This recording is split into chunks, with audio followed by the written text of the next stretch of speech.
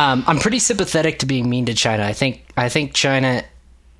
Have you seen that YouTube video of Trump saying China like 100 times? No, I love those. He says videos. it so strangely. He's like China, China, China, and it's like all these different speeches. Anyway, I think he's totally off base with like this trade war thing. I think it's like totally bizarre. I'm not endorsing any of the conspiracy sort of stuff I mentioned, but I don't think it's out of character for that country, and I am okay with these. I mean, I guess it was a good move because it pulled me to the other side, that the idea that these companies are like a pinnacle of Western democracy because they have censorship issues and there's a lot of stuff related to that. But you want to talk about censorship issues, it's the social networks that come out of China that we don't want any part in. But in terms of the monopoly sort of scenario, I think it's weird because what's different about these companies, one, I'm not sure I buy the monopoly argument because there are lots of competing platforms, but then on top of it, they also provide an opportunity for entrepreneurship within their platforms. Now, I think they're really stingy, and Amazon is a different thing because they compete with their own users. Right. So let's just talk about it in a Facebook and a YouTube regard, where what's way different about that than, US Steel or Standard Oil. Let's also throw Apple in there because I want to elaborate on what Apple's involvement of this was. Right. So basically the argument against Apple is they were questioned about the 30% that they charge people. They charge app companies to host an app on their platform. Quite familiar with that. Yeah, and the argument is essentially like, Apple, I guess the argument that would be being made is that Apple is like pretty much the only platform, to have a digital app like that besides Google. And the larger Apple gets, the more and more like it just becomes the standard platform for you to have apps on. And so is charging someone 30% just to... Is charging someone 30% just? Are they extorting? Are they extorting app companies and app developers and stuff like that? I guess we could, you can use that to help paint your argument here. Man, these are things that I actually have huge opinions on. I think you should split these into 2 episodes. This is a long listen, and these are also important things. Okay. But anyway, So I'll just finish the point on YouTube and Facebook. Okay. Then we'll go to Amazon and Apple. But on YouTube and Facebook, this is way different than if we think of like the original antitrust sort of monopoly stuff with, U.S. Steel and Standard Oil and stuff 120 years ago. Those companies were putting other companies out of business, and then if you wanted to make money, you had to work for them, which is a very different. And if you're going to work for them and make money, unless you were an executive at the top. Is different because what YouTube does and what Facebook does, they provide platforms for people to make money and their own enterprises. So I think it's a harder or more complicated argument where like there are so many extremely wealthy people that would not exist if it weren't for YouTube, and they're pursuing something that isn't actually YouTube. Right. YouTube might be squashing like what are their competitors, like Vimeo or like I remember like break.com. I don't remember if that exists anymore. Which I guess, but I have a lot less sympathy for them because they're just providing a platform to like post a video. Right. So I'm probably less convinced by that. I think Google is a lot scarier. Google is a lot scarier because they're collecting data on absolutely everything, and they permeate so much of our life. It's not that Facebook isn't doing that, sorry, Google and YouTube are the same, but I'm thinking of like the business of YouTube versus like the business of business of YouTube, the business of Facebook, as opposed to what Google's doing in general, which is also different than what Amazon or Apple are doing. Google's just generally scary in the fact that they just permeate so much of our lives, which I'm not sure is a monopoly issue as much as it is just generally like Big Brother kind of scenario, which I don't think is really a monopoly type thing. I mean, so it's funny because I do app development, and my Apple ID is a Yahoo email, which like nobody creates anymore, right? Right. But at least it's not my mother-in-law who is like Earthlink or something, which is, CompuServe.net. Yeah. Netscape. But so I was releasing an app for one of my clients, and I said like, oh, send me your Apple ID, and it was a at Yahoo address. She's like, oh, please forgive me, like it's a Yahoo address. It's like kind of a big joke. But they don't have, I'm sure you have a Yahoo address. Maybe you don't use it anymore, but I'm sure you have one. I don't think they have like a monopoly on those kinds of things. But then Amazon is different because they create a marketplace. And so what you were talking about in terms of third parties, and then they use their third parties to then push them out. Which I think is a totally different thing, because what YouTube does is when you get on YouTube, the first thing they're pushing to you is go live. Yeah. Post your content. Same thing with Facebook. Right. Because they want more people to keep posting shit. Well, because they want people to post more stuff because they generate probably all of their money from advertising, which is a different kind of economy than what so if Amazon is doing. Yeah. But if it was discovered that YouTube let me ask you this question. If YouTube used, I don't know if this is a great comparison, it might not be, but if YouTube was using seller data or third-party data from the people that post on YouTube to decide what what YouTube network was going to do, or what YouTube network was going to do, or to like decide which advertisers to sell to and which not, you know what I mean? Or not sell to, but buy. I guess sell to, right? Because they're buying advertising space. Yeah, like if YouTube was discriminating on certain advertisers because they felt like, we have data. Well, I think it looks like this. You get what I'm trying to say? I think it actually, I think it looks like this. It's like, hey, Ahsohn the DJ is getting a lot of hits, and so we're gonna create Ahsohn the DJ, and he's gonna produce the same amount of content because we know that this is popular, right? We're getting the clicks, right? So we can squash him and then control that part of the market, which is basically what Amazon is doing, right? Which is totally unethical, is bad, right? Yeah. I guess what that does is it cannibalizes industries. I'm not sure. Like I do think that Facebook and social networks in general are responsible for creating this whole new industry where people have made money. Totally. And Amazon, I don't know if Amazon's done the same thing. I would say, so my first like entrepreneurial pursuit, well, not my first, but I guess the first one where I was profitable. In college, I had a business called My eBay Pro. And all I did was post stuff for businesses on eBay or on Amazon. And Amazon used to work a lot more like eBay in terms of just random people selling things. And that's just buried now and almost doesn't exist. And Amazon used to be a lot smaller than eBay, which is also kind of fascinating.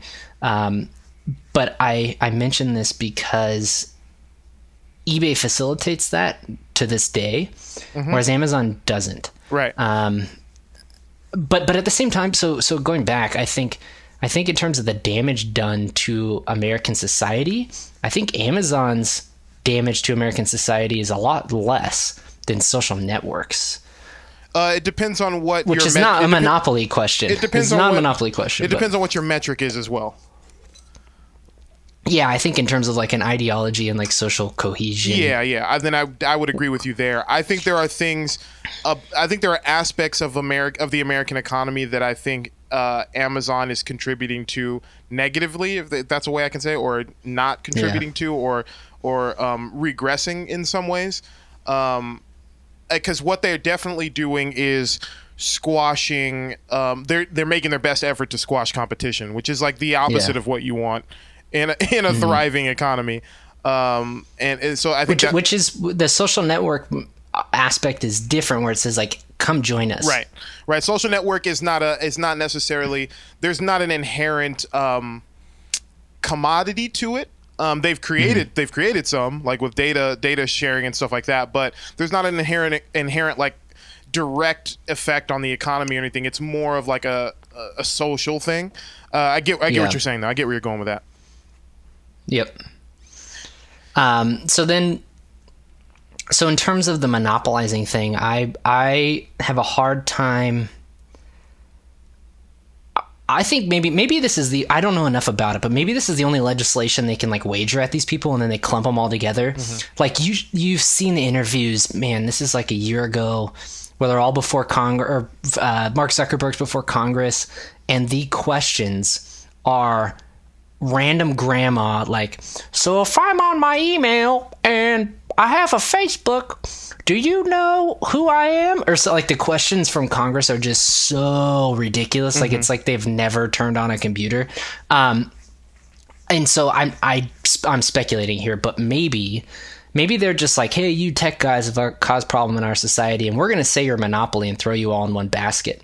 Facebook has its problems. I don't think they're monopoly problems. Google has its problems. I don't think they're monopoly problems.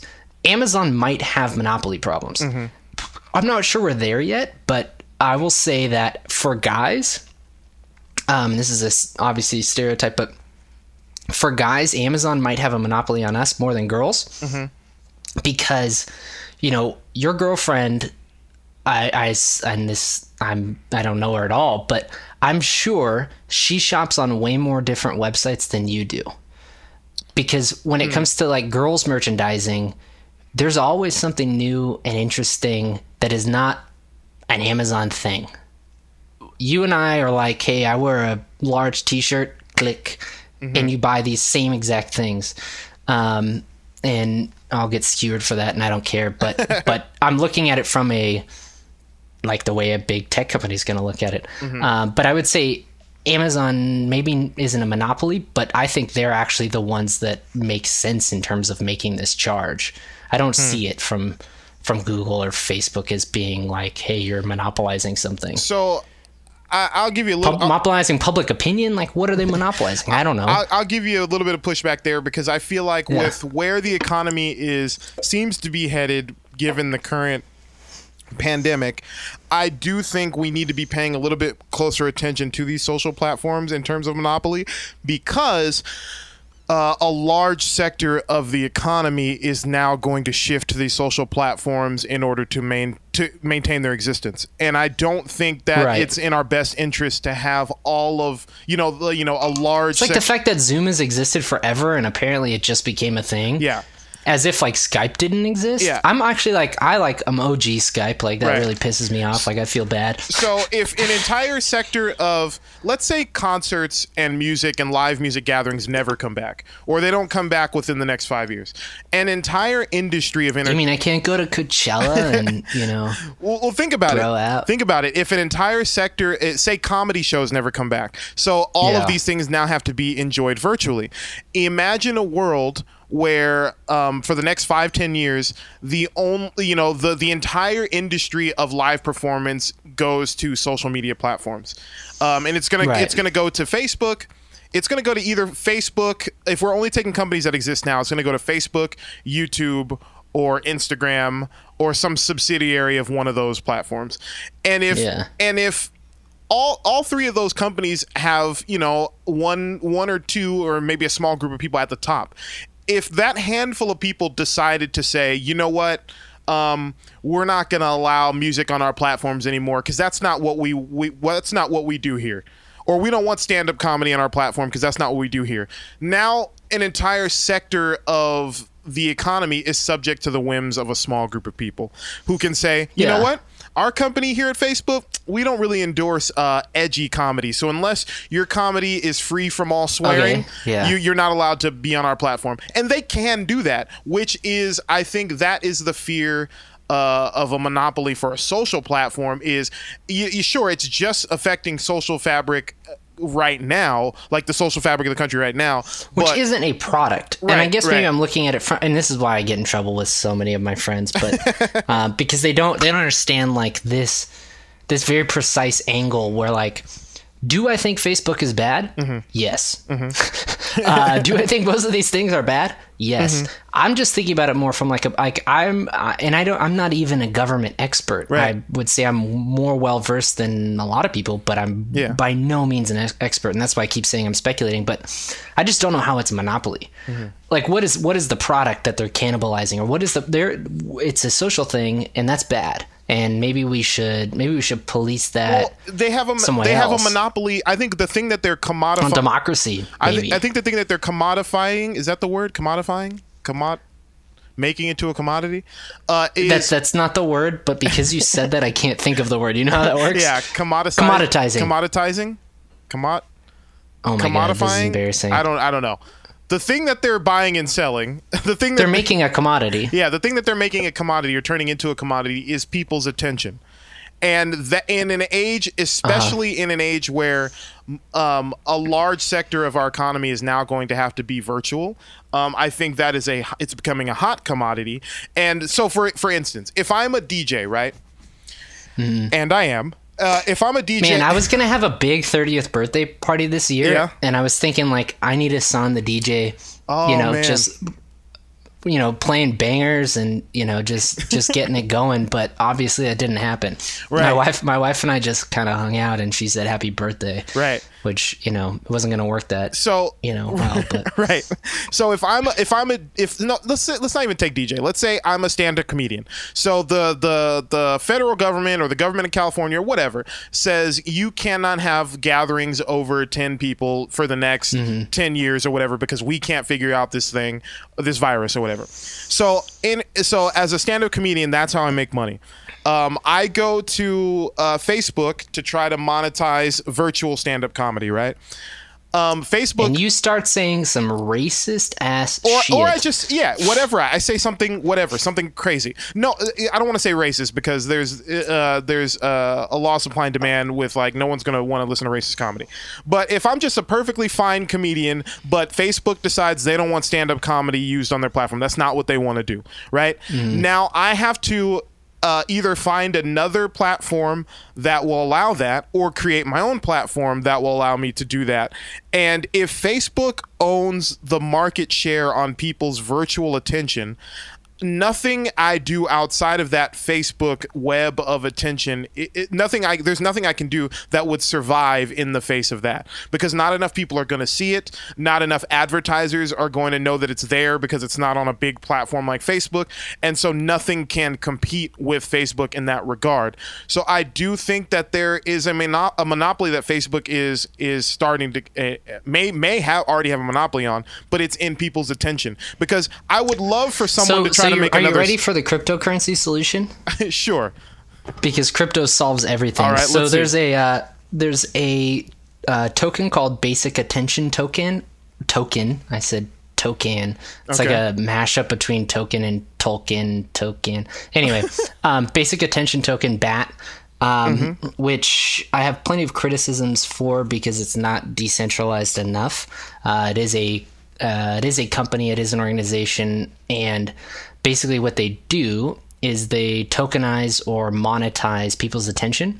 And so all of you who are listening should go and download Brave browser, which is a Chrome, and the Basic Attention Token team should be paying me for this shout out. But anyway, it's a Chrome, what do they call it? It's like a Chrome child. I don't know. It's based off of Chrome, but it's called Brave browser. And basically the way it works is it's like hardcore ad blocking, right? So they block everything, and they only serve up ads they only serve up ads that are specifically approved through Brave and then are monetized based on people's attention. And so it's a totally democratized scenario in the fact that the way that ads are served up to you are based on the things that you want them, or based on the ads that you show interest in or show attention to. So instead of a scenario where Facebook controls the content, the user controls the content based on the things that they click. And so if they're like, so Ahsohn, you want to, publicize some of your tracks, you're going to release some dubstep, which is probably pretty dated at this point, but some 2010 like Dat Sick Excision kind of dubstep, and you're going to release it. And if people click on it, it's going to rise to the top and it's going to be served to those people, as opposed to some sort of political agenda. The blockchain is governizing it in terms of the fact that what you put in is also what you get out, as opposed to somebody funneling it for you. And but so the currency that's created is based off of what's actually happening instead of people making decisions. But I think the inherent flaw in that system, and it seems kind of obvious, maybe I'm missing something, but the problem is that doesn't incentivize generating new interest in new things. That incentivizes doing stuff that's already popular, which is the problem that we have. Yeah, so they send you random things. So let's say, when you start off, so you're going to download Brave browser after this. Oh, you also get rewarded with Brave tokens that advertisers give you, or BAT tokens. And I can see the look on your face that you're done with the crypto aspect. No. I'm just trying to process. Well, because what they pay. So I pay $100 to get my ad put out there, right? And the way that it actually works is that I pay Google $100 for my ad to be put out there, and it's based off of number of clicks. Instead of that value being given to Google based on me clicking to it, it's going to the user. I'm rewarding you for clicking on my ad, right? Because you're the person that I'm actually selling to, not Google. I understand that, but what is Brave's incentive for putting stuff out that no one is going to click on? Like, there's no... Right, so that's a different... So, yeah, well, the first point I was just trying to make is the fact that you get paid to click on ads because you clicked on them because I'm an advertiser. And so when you first download Brave browser, it's going to feed you all kinds of random stuff. Okay. And then as you start clicking on things, it's going to feed you into the things that you like. Mm-hmm. And then I'm going to say 1 out of 10 is shuffle. Mm-hmm. Right? So you release something that's new and, it hits that 1 out of 10. But when you download it, you're going to get diaper ads, you're going to get crypto ads, you're going to get all kinds of random things. And it shows up as like, if you have a Mac, you get those like, and I got one right now that says updates not installed. But you get that thing that, notification bar at the top, and it's going to say Dollar Shave Club, right? Right. And you don't have to click on it. That's the cool thing, is it's not showing you ads. It's just showing you this notification, and I always click on them because I'm just trying to get more BAT, which is like ruining their whole model. But the normal person is only going to click on the things that are interesting to them, which I also do too, like things that are interesting that show up. I'll click on more often. I hear that. Well, so I think that takes us to and we'll just keep going. Don't worry about the time. I mean, unless you have something to do, I can always split these into 2 episodes, which is likely what I'll do when we hit 2 hours, but let's keep going. Yeah. So that brings me to, I think, the Apple discussion about the App Store. Yeah. And I actually am not, I actually think, now that I'm thinking about it, it might be the most fair way to do it, or at least the most democratic way to do it, is just charge everyone a flat percentage of, whatever. And it's because the reason I like that is that no matter how big the company is, the developer is, or how small the developer is, if I develop an app and put it in the App Store, it's right there next to, if I have an audiobook app, it's right there in the store next to Audible. You know what I mean? There's no like, oh, Audible is a giant company, so like, Well, it does show up higher in the results. Like if you search cryptocurrency, my app is going to be at the bottom. Right. But that's not anybody's problem, right? Which I think is a different. Like, I can get to the top. I just got to advertise elsewhere. Right.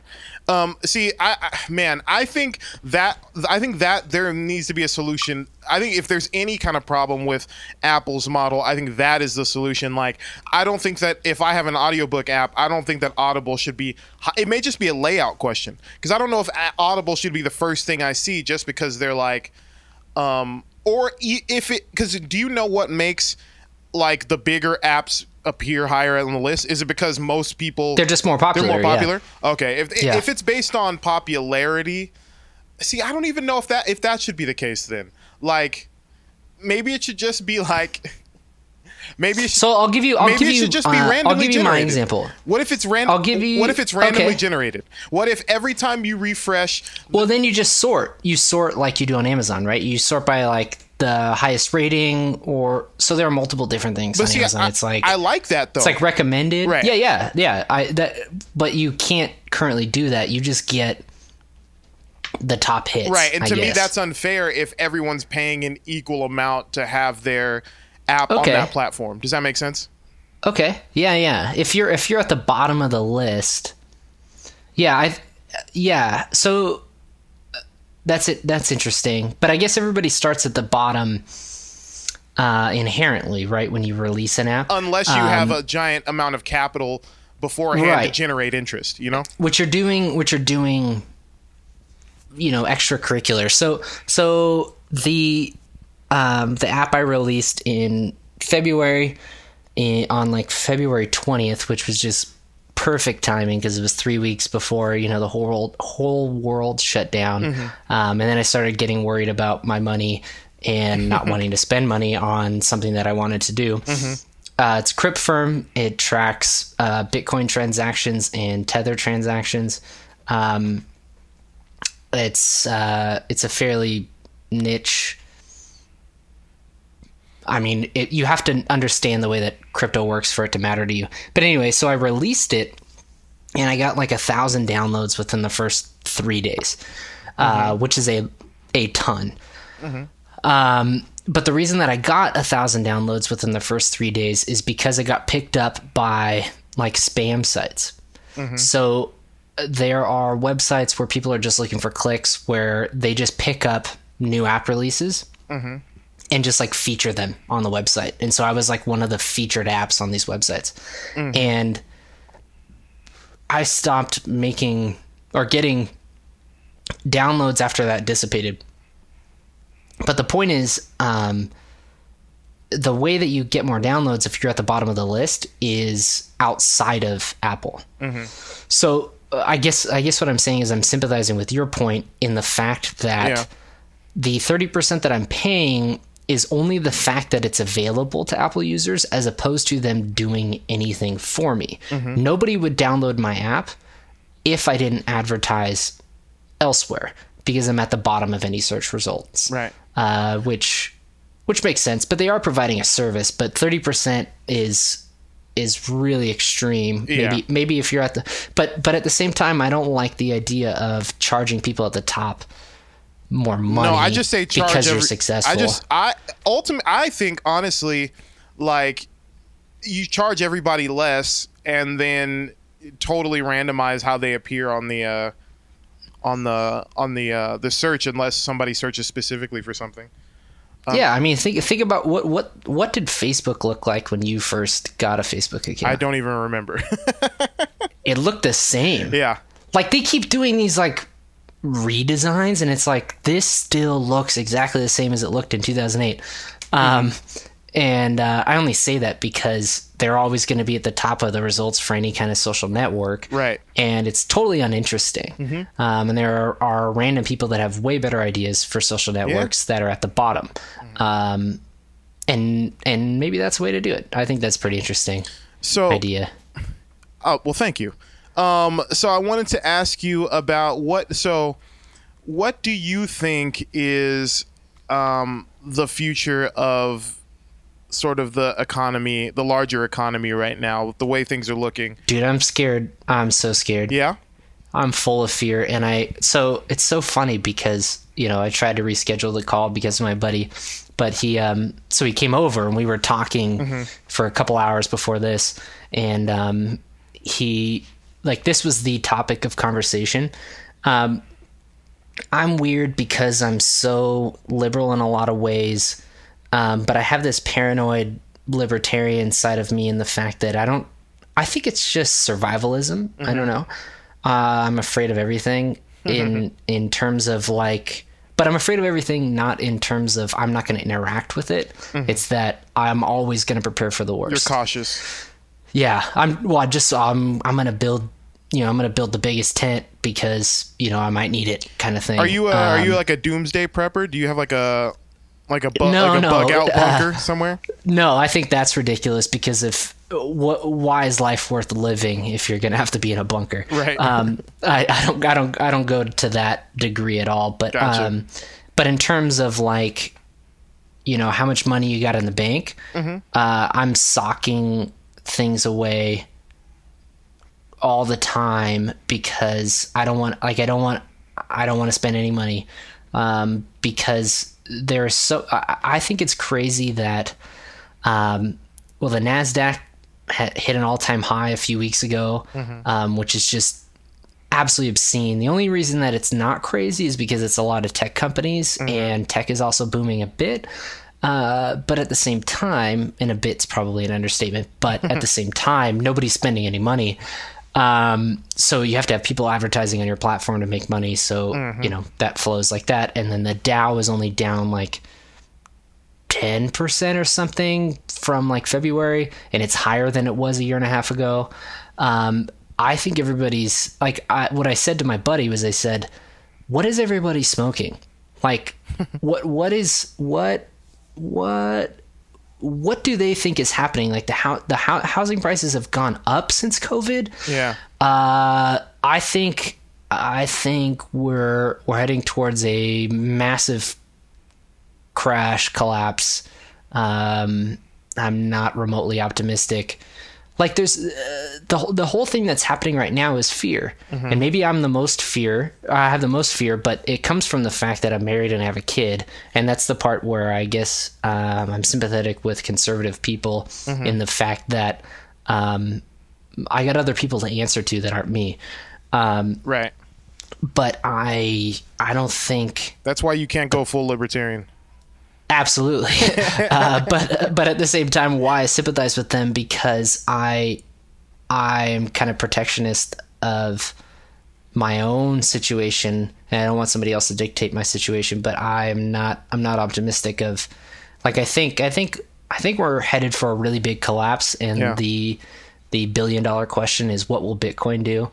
Because it's supposed to be a hedge against these things. What specifically, if any, sector or aspect of the economy do you think is especially on the brink of some kind of collapse? It was it was housing in 2008. You know what I mean? It was it was auto. Way back when or whatever. What do you think is the next the sector that you're particularly worried about? Well, I think fear is going to manifest it. So the one point that my buddy raised that I think is important.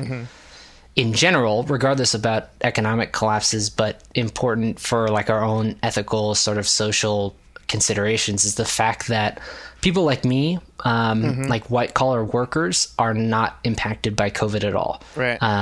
Because I get to work from home.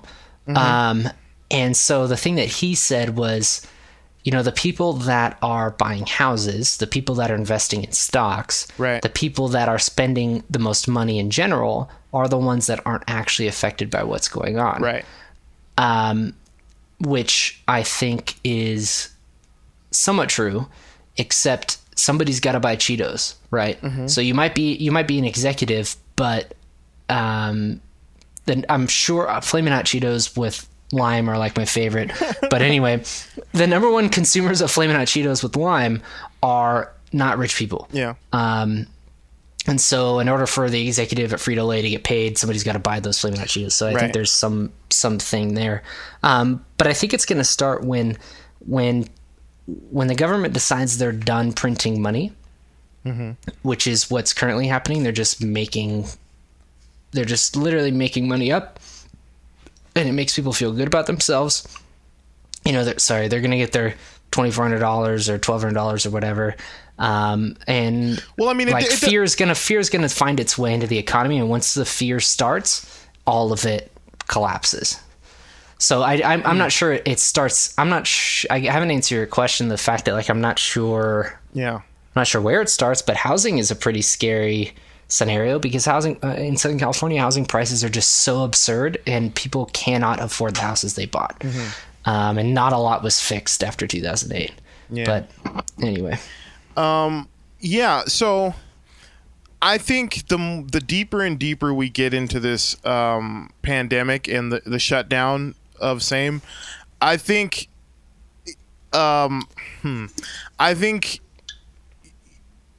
some kind of universal basic income or some kind of non-traditional federally based income system is becoming more and more obvious a solution, at least for while we're in this shutdown pandemic. We're doing these direct deposits, and I told you, we talked about this before, but I just come at it from the complete different direction. Mm-hmm. Where I've worked in the tax credit industry for 5 or 6 years, and there is so much red tape, so many unnecessary things that are going on where hey, so the Republicans are okay with giving a $3,000 tax credit to businesses because that $3,000 tax credit is also going to allow people to get hired, right? We have to pay a bunch of people to implement this, and it's crazy that we have to pay a bunch of people, and by the time it actually gets to some random person who has a job, they're actually only getting $500 in their pocket. Right. Great job. The better solution is to go ahead and just deposit $1,200 in people's bank accounts and get rid of all the welfare stuff because it's so ridiculously inefficient. Totally. If you want to make more money, you're going to go make more money. Totally. And instead of incentivizing people to be poor, which makes me sound like a conservative, but it's actually the opposite, where I think absolutely that the threshold is you make too much money, we're going to stop paying you. The solution is get rid of all these people that are collecting papers to make sure you're not making enough money. That's their job. Yep. And then just pay everybody. Yeah. It is I think this pandemic, if it's shown us one thing, is that people don't, for the most part, most Americans don't want to sit at home and feel useless, whether or not they have money in their pocket or not. I'm losing my mind. I don't know about you, but I haven't missed a meal once, but I'm going insane. You know what I mean? I think that's the biggest revelation. It's not news to me because I've kind of been on this wave for a while, but the biggest revelation of this pandemic is that people want to feel useful. They want to do something with their lives, regardless of what they have, if they have money in their pocket or not. And I think that's what UBI is great, and I think UBI is honestly the way of the future, but I don't think you can implement UBI without changing social incentives and really working hard to incentivize people to go. And I don't think you have to work that hard to do it, because as you're seeing now, as soon as people's opportunities to feel useful and to feel fulfilled and stuff are taken away, then it's very obvious that people want those things. I think UBI is, especially if long term, if we're having to deal with the effects of COVID-19 and there's no real vaccine or cure discovered or created soon, I mean, it's going to be the answer for school. It's going to have to be, because if we can't send our kids to school, the only other option is to homeschool kids based on some kind of curriculum that they get from schools or whatever. But you're going to have to supplement income that parents are not going to be able to make, because now they have to stay home and teach their kids. That's just the reality of it. And we're just going to have to reprioritize tax money and reprioritize federal spending to put more money in the pockets of the American people, because that's the only way I see this moving forward, honestly. Yeah. I mean, I think I agree with pretty much everything you said. Yeah. I think there's a weird kind of I'll just bring this up because it's kind of a side conversation, but it's totally related to what's going on. The big elephant in the room is the fact that we're printing money that we don't have.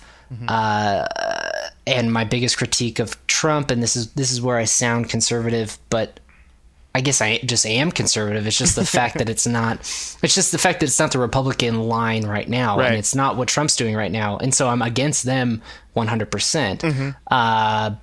But it is a conservative viewpoint in the fact that the economy was great under Obama. And he cut the deficit every year after like 2010, after we were in a giant hole, and you need to spend money to get out of that. Right. And guess what? He ran up the debt. Yeah. And then Trump got elected on the fact that like the economy was bad, which is just like absurd and a lie and just so completely untrue. It is just ridiculous because whatever. So then he gets elected and then decides he needs to pump the economy. We got to pump the stock market. Americans, we're sick of being under, this black Democrat who, is just ruining our country or whatever. And we've suffered so much. And so he doubles down, right? So we spent way too much money under Obama, but at the same time, we like needed to spend money, and we got ourselves out of a hole, and we were on this upward trajectory. Yep. And then he doubled down, ran up the debt, and if there's any job that if there's any lesson you learn from any contractor, is that when times are good, you save. Yeah. Right? Because you only make money when times are good. And when times were good, we should have been saving, and nobody could have predicted COVID, Right. but something is going to happen. Bad times will happen, even if you can't see them. Yeah. So then we doubled down, and the amount of debt we are in now, what did we add to the national debt? I think like if this next thing gets passed, I'm going to say it's like $7 or $8 trillion or something, just absurd money that we printed out of thin air. And so that would be my biggest knock about this entire experiment. It's not a very good experiment. Can I ask you a question? Because it's not real money. As a dumb guy, what are the actual ramifications of increasing the national debt? Yeah, so this is like really hardcore, fascinating stuff. So you need to read about the Federal Reserve. So my buddy, one of my South African buddies, sent me this book. It's called like The Monster of Jekyll Island or something, which is where all the like big bankers and people are going to listen to this and be like, oh, he's some kind of conspiracy theorist, but I'm not. I'm just giving you as an example as like a primer on how these things happen. Even if it is a conspiracy theory. So what's really fascinating about what's going on right now is that so basically Congress passes bills where they request money from the Fed, and the Fed is a like pseudo private public entity where basically sounds problematic. JP Morgan, whatever, all these like big bankers got together in like I guess it was the 1920s. You have to look it back up. Jekyll Island is off the coast of Georgia where they got together, and this is like historical fact, not conspiracy theory. They got together and decided to start the Federal Reserve Bank. Is that where Epstein's Island is? Just checking off my checklist. No, that's Florida. But gotcha. If you want to lump me in that conspiracy theory, that's fine. Child molesters are bad. So anyway, they basically the way it works is that Congress decides, hey, we're gonna put this, $1 trillion stimulus. We're gonna put money in every American's pocket, and Congress all votes on it, and they decide, hey, we want $1 trillion. We're gonna ask the Federal Reserve Bank for $1 trillion, and the Federal Reserve Bank, they brand it as being a government entity in the idea that it's like the Fed, but it's not. It's a bunch of like private bankers that control this, and literally what they do is they go back and they print a bunch of money and they deliver it to Congress and they say, distribute this to the American people. And then they write in their ledger, $1 trillion worth of debt. So and this is written on like a legal pad type situation? Yeah, exactly. Like the long paper. Like a yellow legal pad. Yeah, gotcha. Yellow. It's college ruled. It's not wide ruled. It's kept because, in like a filing cabinet, just in like a. Yeah, exactly. Gotcha. Okay, cool. And it says like, okay, American people owe us $1 trillion because their job was to just print money. That's literally the function of the way it works, and this is how absurd it is.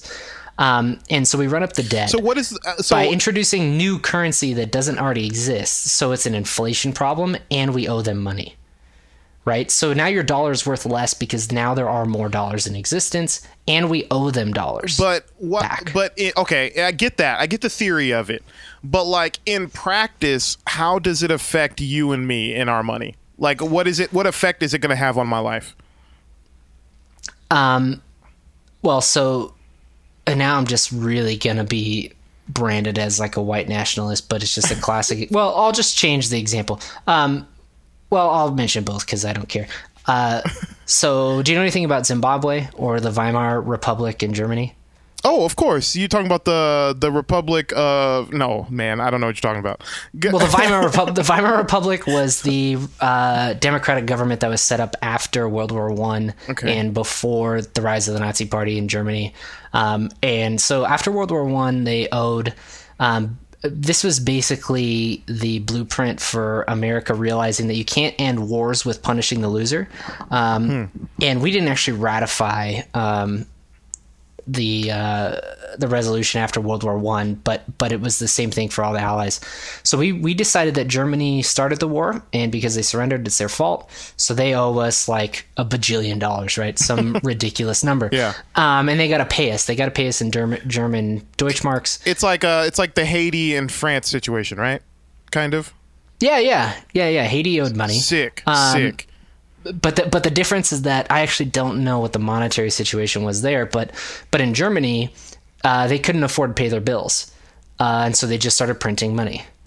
And basically, what the result was that they hyperinflation, and their money was so worthless that you might as well burn it, because the energy created by burning paper, Deutschmarks, was worth more than the currency itself. Like, you want to go buy a loaf of bread, costs $1 trillion.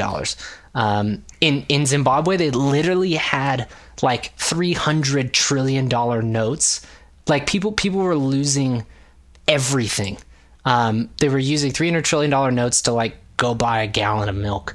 And so that's what's being introduced in the economy now, in terms of the fact that we're inflating our own currency. But the counter argument I heard recently that is really interesting is the fact that the American government is so trustworthy on the world stage, and so that's exactly what I was going to say. Sought after, and the fact that the COVID situation is going to impact economically the third world way worse. Yes. That even if we just start printing money, the dollar is still going to be more valuable. Absolutely.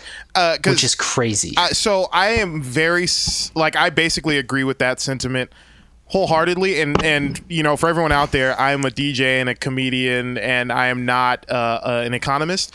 But yeah, you are. We're all economists. We get to vote, right? That's true. My whole philosophy about the dollar, and this is why when people are like, but it'll increase the debt, I'm like, who cares? One is because too big to fail is what you're saying. Not too big to fail. It's not too big, because I think we're I don't think America has to be the big, quote unquote, biggest economy in the world to make a difference. I think the idea of America and participating in that idea is so important to the world that is where the majority of the value of the dollar comes from. It has very little to do with like what America actually sells in terms of exports, or like what our current economic situation is for our citizens, or like how many dollars are floating in the American economy at any point in time. I think the American experiment, or the idea of America and participating in that, is so important to the rest of the world. I'm not saying that it should be, or like not advocating, one way or another. I'm just just recognizing the observation. It's so important to the rest of the world that the value that is associated with the dollar, I think, has long since been detached and uncoupled from our actual economic state, and is much more tied into the value that the rest of the world sees America as having, as just this ideal. And so I don't think we're ever going to be, we could owe China $100 trillion. I don't think it will ever make a difference as long as we're still viewed as America by the rest of the world. Like, even though we owe China trillions and like. But what happens when we lose that? See, and this is probably the best argument for removing Trump that has ever existed.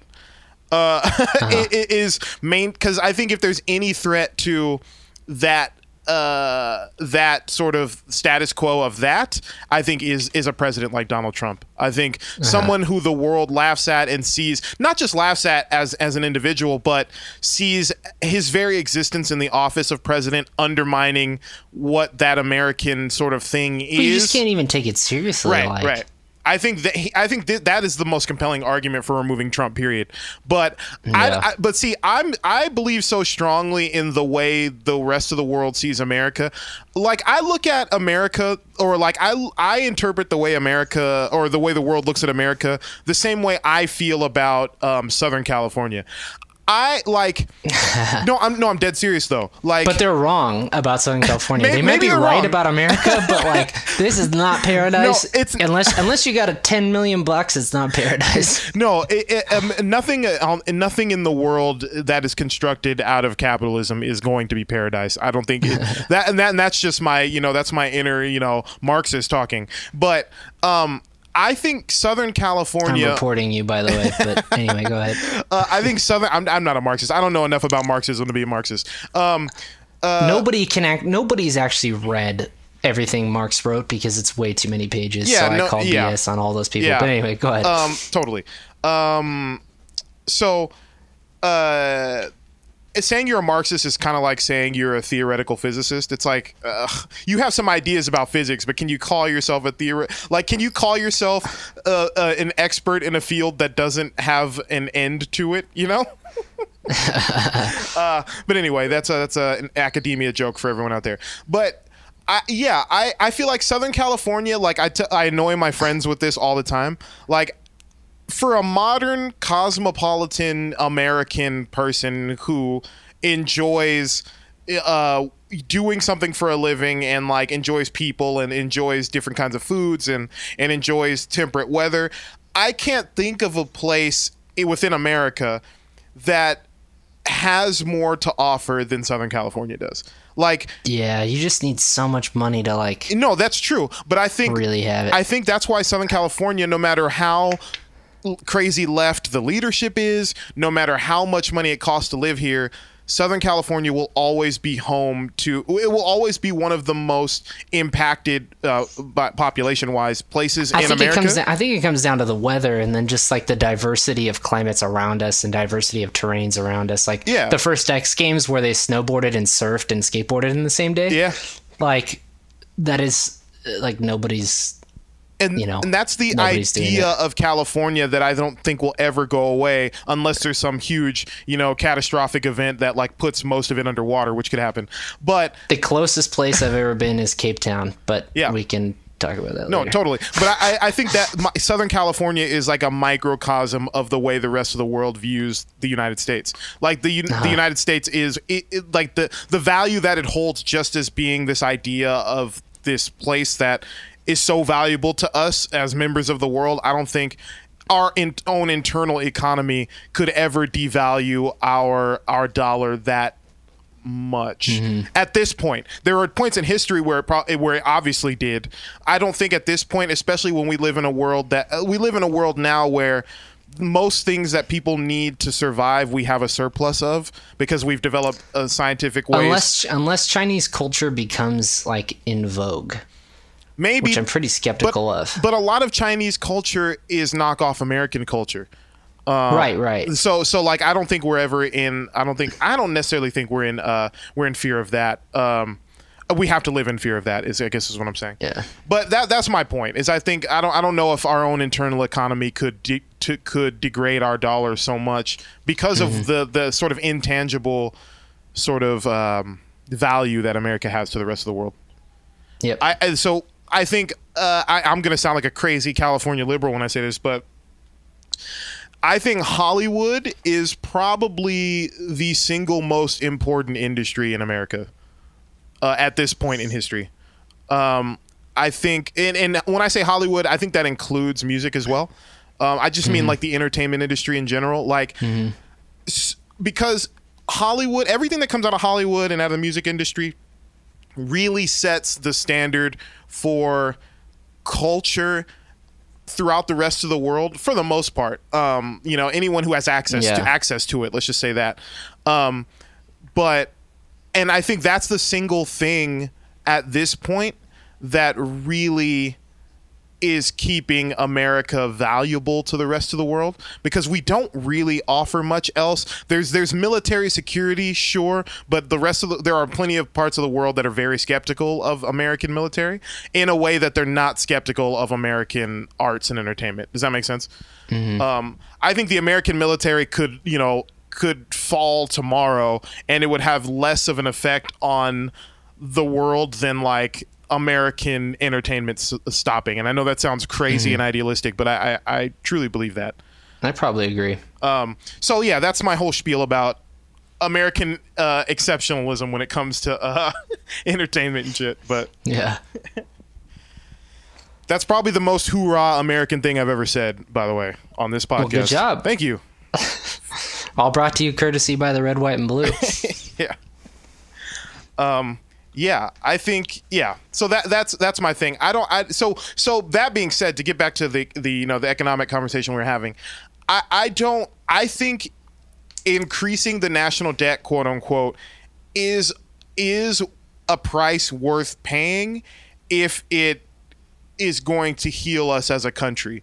And I think that's probably a necessary step to take. I don't think there's any way forward out of this pandemic that doesn't drastically increase the national debt. And it's just a necessary thing that has to happen, Well, I would just say that it wasn't necessary. We just needed to stop spending money when times were good. But maybe now it's necessary. Right. I get that too. Totally. Yeah. Yeah, and I honestly like UBI. I mean, we're doing a form of UBI right now, but just do what we're doing now, kind of like a form of that, but just remove all the red tape. Like, just send everybody a check and pull the money from where you need to pull it from, and let's get give people the peace of mind to be able to start new forms of income if that's what they have to do, without having to worry about starving. And it doesn't have to necessarily be, I mean, you could argue that if we just paused certain things, you would have to give out less cash. If you just paused rent and mortgages for a year, I think that's probably close to $1 trillion you would save yourself without having to print more money. But I think the Trump administration would never do anything like that, and I don't think a Joe Biden administration would ever do anything like that. But the Trump, no Republican president is going to tell a bunch of landowners and landlords that, hey, you can't continue to fulfill your idea of the American dream for a year so that other people can do that. But you know what I mean? Because I think landowning still has this like outdated sort of sense of entitlement to it. Like, well, we couldn't possibly halt people from making the money off of the land they own. You know what I mean? Yeah. But, I'm like, man, if we'd have just like this could have probably all been solved. Well, without it's the banks that are the banks that are the issue, which is Bitcoin solves that problem, but whatever. I think what solves my fear about Bitcoin, man, and you can defend this, but my fear about Bitcoin is basically the other side of the coin, no pun intended, of my fear about, I just in the same way people have fears about too much regulation when it comes to money and the economy, I feel like too little regulation could be just as detrimental, especially right now, where if we could have adopted maybe Bitcoin on a wide scale under an Obama presidency when things were going well. Right now, I don't trust people left to their own devices with the emotional and like the emotional state we're in as a country. Like the incentives just aren't there for people to be ethical, for people to be fair. It just doesn't. And for Bitcoin to work, like it has to be ethical and fair. People have to act in ways that are not detrimental to others and are not purely self-serving. And I can't see a world like that existing right now. It's got to be a Bitcoin Part 2 podcast. Yeah. Totally. And that's a whole new can of worms. Yeah, no, we don't have to go there. But that was just my 2 cents on that. But I saw you writing some notes. Did you have some reactions? No, I was actually just writing down what you said. Okay. I actually didn't have a result because I was just thinking about the things you said. Cool. So we were at about 2.5 hours. I'm definitely going to divide this up. Closing comments? In the 2 episodes. Yeah, if you have any closing comments or concerns or reactions or anything? Bitcoin's pumping. Buy some Bitcoin. All right. Let's solve our problems and just move to a decentralized, permissionless, trustless system. That's my closing comment, and I hope everybody goes and acts on it. Do you believe in open borders? Well, that's a whole other podcast. I think that's like the most complicated issue of all time. Really? Yeah, it's a really But I feel like you thing. can't have the libertarian dream without free travel between nations. Yeah. Because if you really want a permissionless, decentralized thing, what interest should it be of the government where I am physically, Yeah. We'll touch that on another episode. Drew. I'll bite the bullet there for now. All right. Where can people find you on the internet if they need any of your services? Betterbuild.io. Betterbuild.io. All right, you can find me at Ahsohn the DJ on social media. That's AHSOHN the DJ, or at my website at Ahsohn.com. You can find more episodes of this podcast and more comedy stuffs at weeklyregular.com. Thank you, Bitcoin Drew, Philosophy Drew, Designer Drew, all of the Drews. Thank you so much. Disney Drew. Thank you so much for doing the podcast, man. It's always a pleasure to have you on. All right, dude. That was fun. All right. We'll see you next week.